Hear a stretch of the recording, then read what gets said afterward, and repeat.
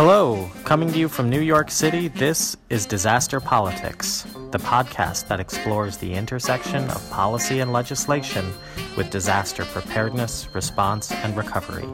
I'm your host, Jeff Slegemelch.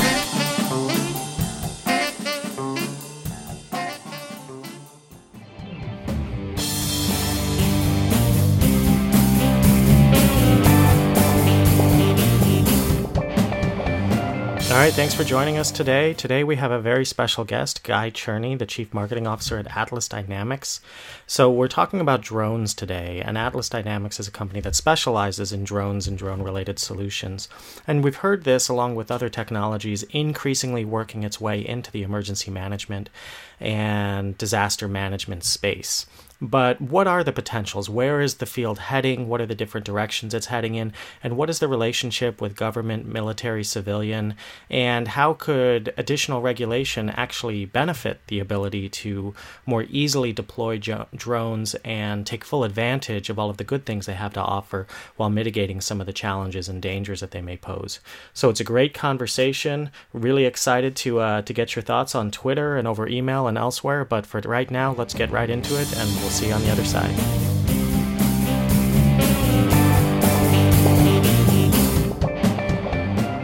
All right, so joining me now is Guy Cherney. He's the Chief Marketing Officer at Atlas Dynamics, an international drone-based solutions organization. They provide drone solutions really across all sectors, public, private, and everything in between. He's a social entrepreneur with technological startups extending across multiple continents. He's worked in China, Africa, Europe, the U.S., and Israel, among others, both as a startup founder, an investor, a startup accelerator manager. Real change of pace from the guest we normally have here on the podcast in all the right ways. It's a great perspective. We're thrilled to have you here. So thanks for joining us, Guy. Thank you for having me. I'm thrilled to participate and talk about this very important issue and about how drones are becoming increasingly more important in the field of first response and security. You know, along those lines, I'd love to hear more about just sort of how, just looking at your background, coming from business, coming from a lot of technological innovations and kind of bringing those to market. Why drones and why disasters? Sort of what got you to the place of you and I talking about it here today? So I think that, in general, I'm coming from the business perspective. I learned learned philosophy, politics, and economy, and then moved to dealing with international development in developing countries. And I actually worked. I had, as you stated, several social enterprises in Ethiopia, in Rwanda. And also in Jerusalem, where we founded the first startup accelerator. And I think together the perspective is that eventually technology is a tool. Technology is a tool to create better life for people, to create prosperity and growth. And working in Africa, I started seeing the great opportunities that drones might have. I later also had a startup that did last mile delivery robotics, not in China. And when Omri and Ivan approached me to join Atlas, in the early days, it was clear to me where this thing can go and how we can utilize it to do great things. So how are some of the ways that you're seeing drones being used in disasters today, both in terms of disaster response? I know you mentioned first responders and some of the examples overseas on how they're increasingly being used. What are some of the specific ways that they're being used, but also in prior to a disaster and kind of in long-term recovery? What do you see as some of the potential in disasters? All right. So I think that, drones, it's important to understand, even before we saying what are the use cases, it's important to understand what a drone is, right? Eventually for us, as we look at drones at Atlas, drone is a flying sensor, and it's a flying sensor that provides valuable data in a very fast, accurate, and most importantly, safe way. It's a working tool. Everybody is going to be enjoying this working tool in the professional business and in commercial and obviously government as well. And when you look at drone as a working tool, it's easy that provides data from above. It's easier to think of where are the scenarios that it could be used. And if you ask me what is the potential of drones, I would say that the potential is almost like the potential of the drill, right? It's going to be used everywhere, right? Because it's a tool. So let's talk about drones and disasters for specifically or emergency response, because as you said, we're dealing with different scenarios in different markets as well. So you have the preventive measures, right? So drones looking for wildfire, for example, drone just flying above huge forests in order to find or locate the beginning of a fire. This is something that is going to be widely used because drones, again, are and simple and efficient and cheap, and you could use them for all of these things as well. If you're looking at ecological disasters like poaching or for wild animals or things like that as well, it would be much easier to just have few drones above places that are preserved with very important animals. Sure. And keep away poachers. If you look at how can you react to a disaster in real time, so obviously the most important thing that you can do in real time is save lives. I will talk about it in a minute, why it's still a problem to do and why people do not use it usually in big emergencies in the beginning to save lives. But obviously the most important thing you can do with it is find people in need and assist them and send forces to assist them. It can assist you with understanding what happened in real time, right? A lot of times, and this is, everyone that dealt with an emergency know that the biggest problem in the beginning is that you don't understand exactly what happened. A lot of time the data falls. A lot of time the cellular capability falls. A lot of time, everything that has to do with the data transmission is lost. And if you have the ability to send immediately drones flying into a disaster, you have the ability to receive real-time data. Drones can not only send you data, but drones can also create, and this is something that is being used already. After the cellular network falls, they can create a cellular network just by being there. And by that, allowing the forces on the ground to have a cellular network and use it while trying to reach these people in need. Obviously, with everything that has to do with fire, it's easier to find the fire source. When we're talking about emergencies that have to do with security, then drones provide you eyes from the skies in a very easy and fast measures. Both police officers and fire departments, drones are going to be part of their tools. Just like you have a radio and a shotgun in the back of your car, you're going to have a drone that will assist you wherever you need. And this is when we're talking about, semi-autonomous drones, but also fully autonomous drones.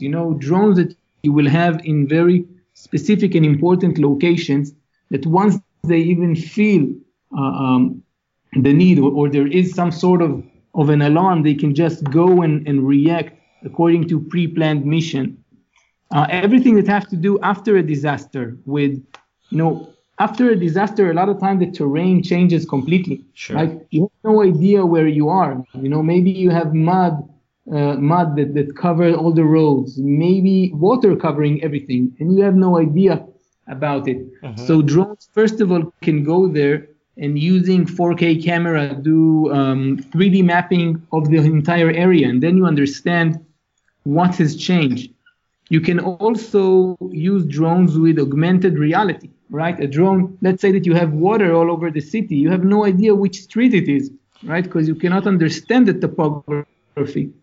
So a drone flies, and with augmented reality using its GPS, he can just reflect a map above the place he is at, and you understand, all right, I'm above this and this street, and this house is number 27. This is also, for example. That's an interesting point as well too. I was talking with some colleagues who were part of the urban search and rescue task forces that went down and responded to Hurricane Harvey, and the closer they got to the areas that they were assigned to, the harder it was to navigate, because as the tides came in and out, the roads that were open or closed, they would get data from 12 hours ago that this road was open, and now because of the shifting of the tides, it had become flooded again, and they couldn't get around it, so they had lost a significant amount of time sort of rerouting around this because of the difficulty in getting that real-time data. But it sounds like, some of these solutions are, solving old information problems, but with newer methods that can really take advantage of the ability to get around, the ability to not require as much direct manpower to do it. Is that fair to say? It's definitely fair to say, and it's also important to say that it's much more affordable.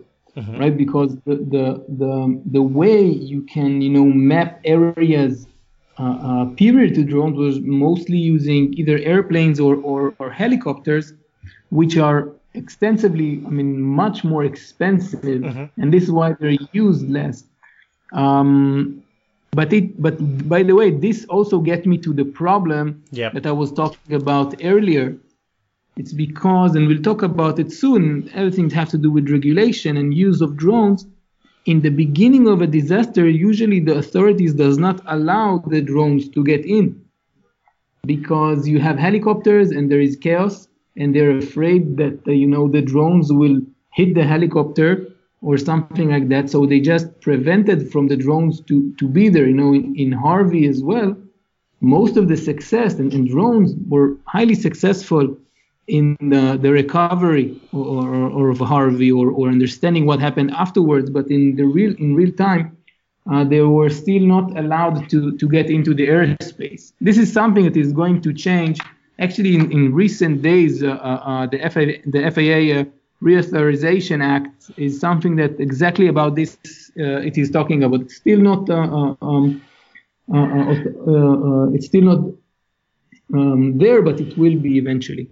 This is a great segue too, because I was reading your piece in The Hill from December, where you're talking about how, the need for regulation in order to fully unlock the potential that drones have to offer in the disaster space among elsewhere. And I was wondering if you could talk a little more about that. It's always interesting to me when, industry and government regulators, who are typically in more of an adversarial role, are actually advocating for increased regulation. And it happens from time to time. We've seen it out of, most recently, out of Silicon Valley with Apple and others sort of looking at privacy regulations to be established to provide some guideposts for industry. But I was wondering, specific to drones, if you could talk a little bit more about the piece you wrote and about why regulation in this case is actually necessary in order to strengthen the ability to use drones. All right. So in short, I'm going to say that there is a need to understand the distinction between several markets for drones or drone segments. You have the consumer drone market, mm-hmm. which basically everyone can buy a drone and can use it, and you mostly don't need to do anything. You don't need to get a license. You don't need to report who you are. The FAA was trying to insert some licensing and some licensing for the operator and for licensing the drone, signing it so people can identify it. But it's not really happening. It's hard to enforce, and you don't have today the measures to actually tackle it. Then you have the professional market, which are usually drones with more capabilities that are used for professional or commercial aspects. Either defense, security, insurance, agriculture, in the future also logistics. And these drones are regulated, usually as dual-use drones. You need to have a license, the 107 from the FAA. You need to be registered. If you are a drone provider, you need to declare who you are selling the drone to, the end user, and this is the second market, the professional market, and this is a market that's supposed to be valued, according to PwC, at around $130 billion to the industry because of the value it's going to create in saving life and provide valuable data. Then you have the army government market, which is the drones or airplanes that we know. And what I was saying in the piece is that eventually, today there is a big fear from drones. And the fear from drones is coming because either misuse or abuse of the technology. Eventually, drone technology is a great technology. And like every technology, you can either use it or abuse it. And you can also misuse it. So if we're talking about three things that are usually problematic with drones, one is the issue of privacy. Someone flying a drone next to your window and it's annoying. The second is an issue of safety.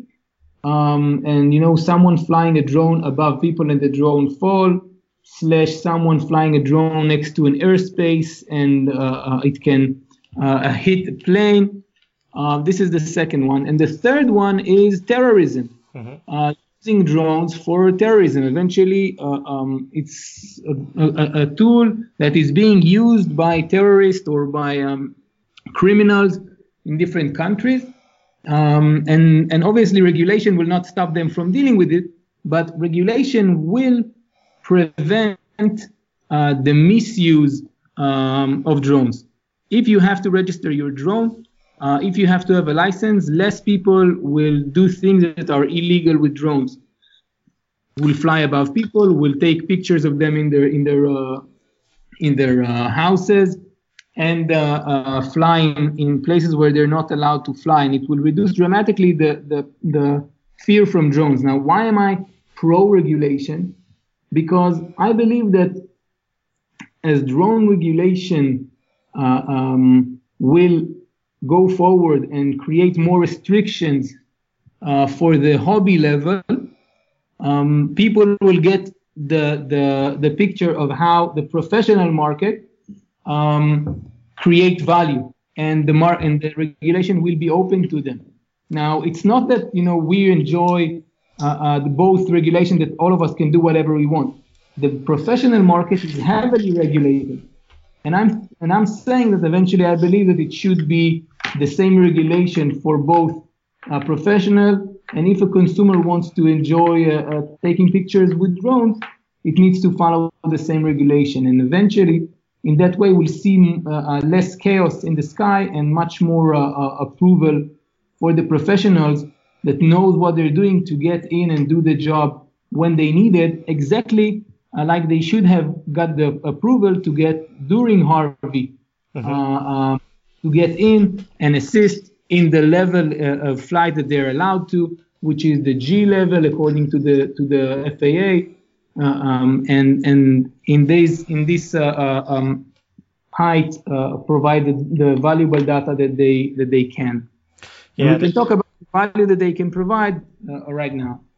Yeah, and it's I know I've seen reports of some of the wildfires we've had here in the U.S. of where they've had to call off runs where they were dumping water on the fire because there were so many drones, sort of hobbyists with kind of assuming taking pictures with them that are technically they're not supposed to fly, but with no identification, no registration. It's interesting that, remote control aircraft have been around for quite a while, but even at the hobby level, they've been limited in their range and fairly expensive and always just sort of a niche area, whereas drones have become so pervasive that you can buy them, at your local shopping mall for a few $100s with a camera, and they have a fairly significant range on them. And could really kind of get into trouble with just the sheer numbers and the increasing capabilities of them. So it's interesting, that this sort of, you mentioned in your article too the use by terrorist organizations such as ISIS and others that are using them. The kinds of drones that we're seeing overseas that are being used in terror operations, are these sort of retrofitted ones that you could buy at Toys R Us? Well, I guess not Toys R Us anymore; they went bankrupt. But at a normal sort of, let's call it the hobby level type of drone that could be outfitted for these acts, or are they using more sort of modified of the higher capability drones that are used in commercial and military application? No, so what you will see usually in either for terrorists or for people that are using drones to kill people. Only recently there was an act or trying, I think, somewhere in South America to kill a judge with a drone that was supposed to explode next to him. These are usually consumer drones that you can just buy, and this is again part of what I was talking about earlier.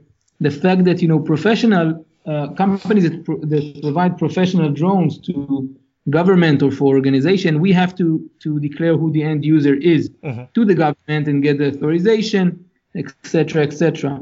And if you just buy a consumer drone, you can just buy it online. Don't have to tell anyone. You can buy it and then sell it. It's very affordable. It has good capabilities or good enough for what they need. Yeah. And with simple hacks, you can make it very lethal. And this is something that regulation needs to address in different aspects than the first two. It's not about, people getting licensed. It's about mostly, what are the qualification that the drone provider or drone distributor need to have. But, this is a different subject. I mean, I think that in general, to use drones for emergency response and to get more authorization to flying them inside the US or Europe or other places, the first two are more problematic because you see more people that are disturbed from drones from privacy than other things. So in terms of the regulation of this, I know you mentioned the FAA, the Federal Aviation Administration here in the United States. Is there a global body providing standards on all of this, or is it really up to the individual countries, or in some cases like the EU, is there a block? Who are the regulators out there who sort of own this task? All right, so you have the FAA, and in Europe, you have, it depends. It depends in which country, but in general, most countries are following the FAA. It's changed a bit because there's change in frequencies. If you'd ask me like where it's easier, the US at least is the same Wi-Fi frequencies in all the states, unlike Europe when suddenly you can have in this country it's this frequency and then this is the other. But mostly most countries follow the FAA. You have few countries that are much more open in regards to regulation, specifically Singapore and Poland. You have countries that are more harsh in regulation, and some countries actually restrict drones completely if they're not in government use. But the FAA is a big voice, obviously, in this field. You have all sorts of bodies that are lobbying for drones, or obviously against drones. Depends in which side you at. But I think that the good thing that happened after the use of drones in Harvey is that at least in the US, the government realized how important drones could be, both for emergency and response, but also to the economy. And you saw President Trump, he invited a few of the biggest drone companies in the US to the White House to consult about the regulation, about territories in which drones could do training or try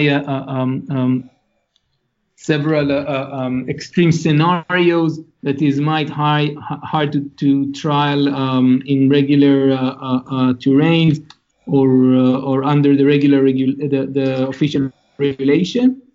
And I think we're going to see more and more of that because, as I said, drones are going to create an immense value. And when you can just use a drone, when a professional can just take a drone out of his bag and find a missing person in minutes, because he doesn't have to wait for the helicopter that might not come because it's too expensive, right?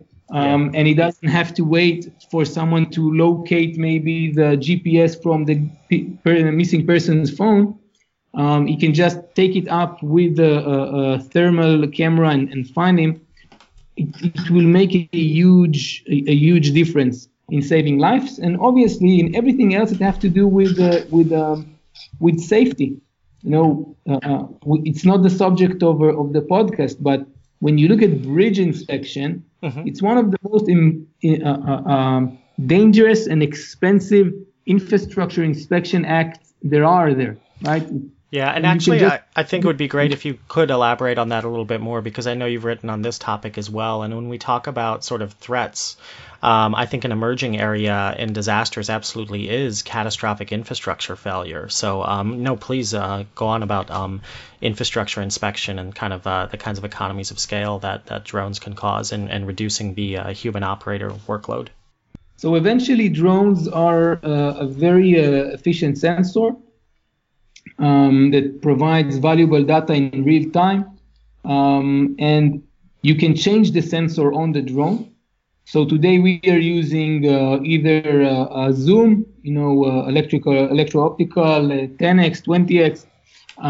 You can either use thermal camera. You can either use a multispectral camera. You can use 4K to do 3D mapping, and eventually all of these sensors are good for assessing the situation of an infrastructure. Today, to do infrastructure inspection, either if it's pipelines, bridges, cellular antennas, electric towers, and wind turbines, actually a person needs to go up there and see with his eyes. And then if there's a problem, you need to fix it. But if not, it's just going to the next infrastructure and check it. Today with drones, you can just send a drone up there, and with the specific sensor that you need, either understand if there is a problem and mark the problem, and then know that you need to go there and fix it. And maybe you don't need to go all the way up. When you're talking about bridges, in the US alone, you have more than 900,000 bridges that, according to federal regulation, needs to be inspected every 2 years. And this is, the most easy regulation. In some states, you need every 1 year. Now, inspecting a real bridge, a big bridge, you need around 5 people, 5 days, and heavy machinery that usually also block one of the lanes on the bridge. It's very expensive, and these people are risking their lives just to check if there is scratches, right? If you have a good enough hyperspectral camera on the drone, right, then you can go and find the scratches, then you don't need to send a person to do that. You can just need to send a person to fix the specific location, and it saves much time, much money, and obviously save lives. And when you're talking about, fixing infrastructure after a disaster, or understanding the problems of infrastructure after disaster, when you have much more infrastructures to check, obviously the usage of drones will create an enormous value, specifically for about the timing and what you need to fix. Right? You can check in few days all the infrastructure, understanding exactly what you need, and have everything to fix it in few days, instead of just going from one infrastructure to the other and do it. And this is when you use drones. You can use them either you operate them and you understand, or in the future, and the future is now, as we say. Yes. They do it autonomously, right? You can do it, and in that aspect, Atlas, we're doing the Atlas Pro is our drone, and we also have the Atlas Nest, which is the docking station. You can have the drone in a docking station somewhere located in a distinct location next to an important infrastructure, and once a day the drone knows to go and check it and go back to the box, and only if it understands that there is a problem using the neural network and computer vision, then it tells the headquarters that there is a problem, and if not, everything is fine. And this is the direction we will go. It will also be everything that has to do with the security, everything that has to do with first response. You will have drones in specific locations that are ready to act and act as ready to work and act as eyes in the skies. Imagine, I don't know, Central Park, right? You get a call from the police about something that is happening there. If you have a box with a drone there, in seconds you have eyes in the skies, right? You understand exactly what is happening. And this is only when I'm talking about drones as a sensor. And if we want to talk about where drones will go, and it will have a major effect on emergency response, it's drones for logistics.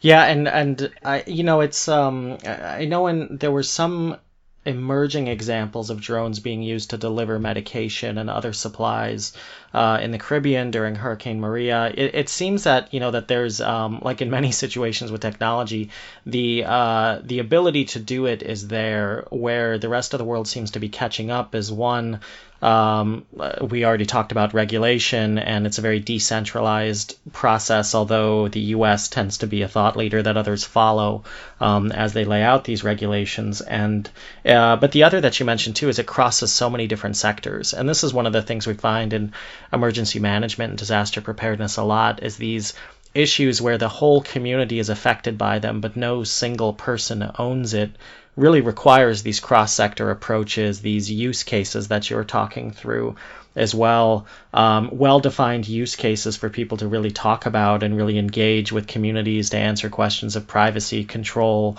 what's the right mix of regulation. It seems to me that that's really kind of the frontier for really unlocking this, as you mentioned in your article, both the regulatory side, but also getting all these partners together and really sort of convening what are the use cases, what is the potential of them, and how's that going to be managed, who's going to own what aspects of that. Have you guys seen examples where it's really kind of cutting edge in terms of bringing these groups together to come to a consensus and really deploy it in more of a day-to-day way rather than in kind of the ad hoc that maybe a lot of folks hear about or read about? I think that in general, and this is something I want to say, it's always like a good word. I see a lot of engagement from the government. I see it in different countries. They want to learn. They call the drone companies, they call the aviation or the civilian aviation agencies to Congress, to the White House, to the Israeli Knesset, or to other places in Europe, and they want to consult because they genuinely want to understand the potential. They want to understand how we feel about the industry and about how we can provide what the government needs. And a lot of time they do pilots with us, right? Pilots about different ideas, different directions, not only for security, but also, as I said, for inspections and for things that have to do with emergency response. I believe that the government is on the right direction, and we'll see more and more partnerships as we go. I'm very optimistic about it. And together with these partnerships, we're going to see more ease of regulation, as I said, for us, and especially in the field of behind visual line of sight operation. Because this is the most important thing when you're dealing with either autonomous drones or drones when you deal them to distance, which is flying behind visual line of sight, what we define as BVLOS. And this is something that we're starting to get waivers in an easier way, and I believe it's going to be it's going to the right direction. So this has to do with I know some of the U.S. regulations, right? You have to be able to maintain a visual on your drone the whole time you're operating it. So what you're talking about is getting waivers so it could actually be outside of your line of sight and still be able to operate it based on the sensors and the cameras. Is that correct? Exactly. Today in the U.S., you have the ability to fly VLOS, which is visual line of sight. I see the drone that I'm flying. Mm-hmm. You also have permission to fly eVLOS.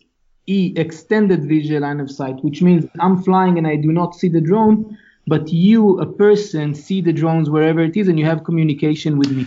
VVLOS is I'm flying or the drone flying itself autonomously, and I have no visual line of sight, and obviously can do it in much farther locations.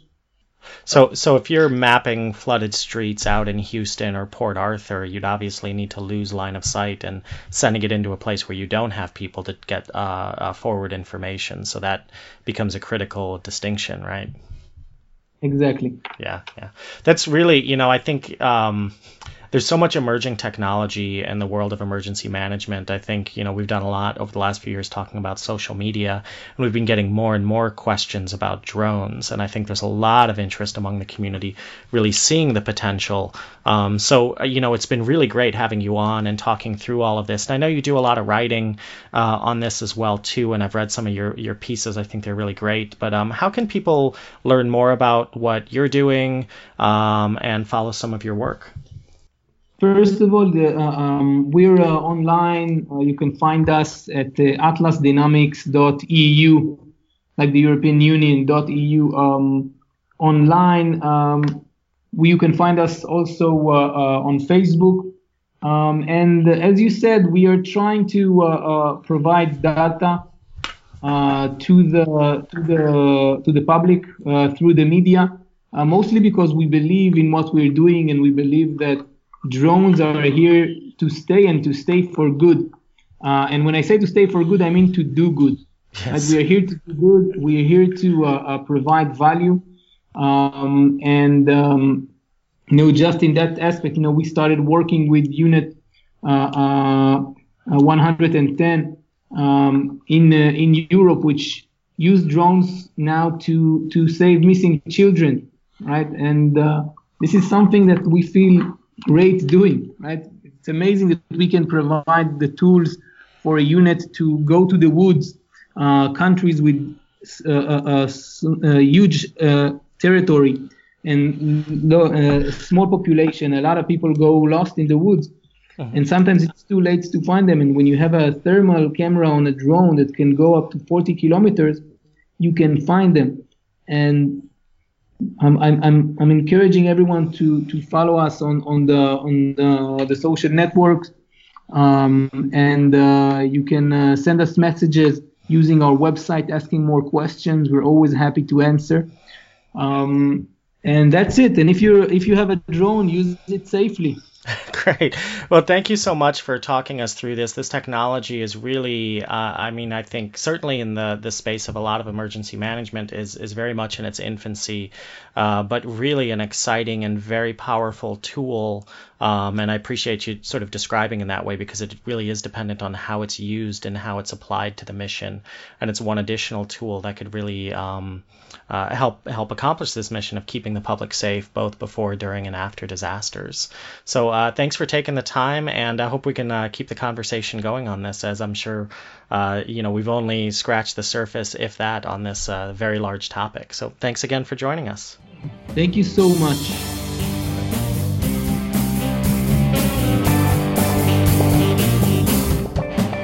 All right, thanks to Guy for joining us today and for talking us through drones and all that they have to offer, and for really sort of making us all a little bit smarter in this space. If you like what we're doing here on Disaster Politics, leave us a 5-star rating on iTunes or wherever you download this podcast. Let's keep the conversation going. We're at Disaster Politic on Twitter, or email us at disasterpoliticspodcast@gmail.com. And we got a lot more exciting shows for you coming up this year. We look forward to keeping the discussion going. Until then, stay safe out there.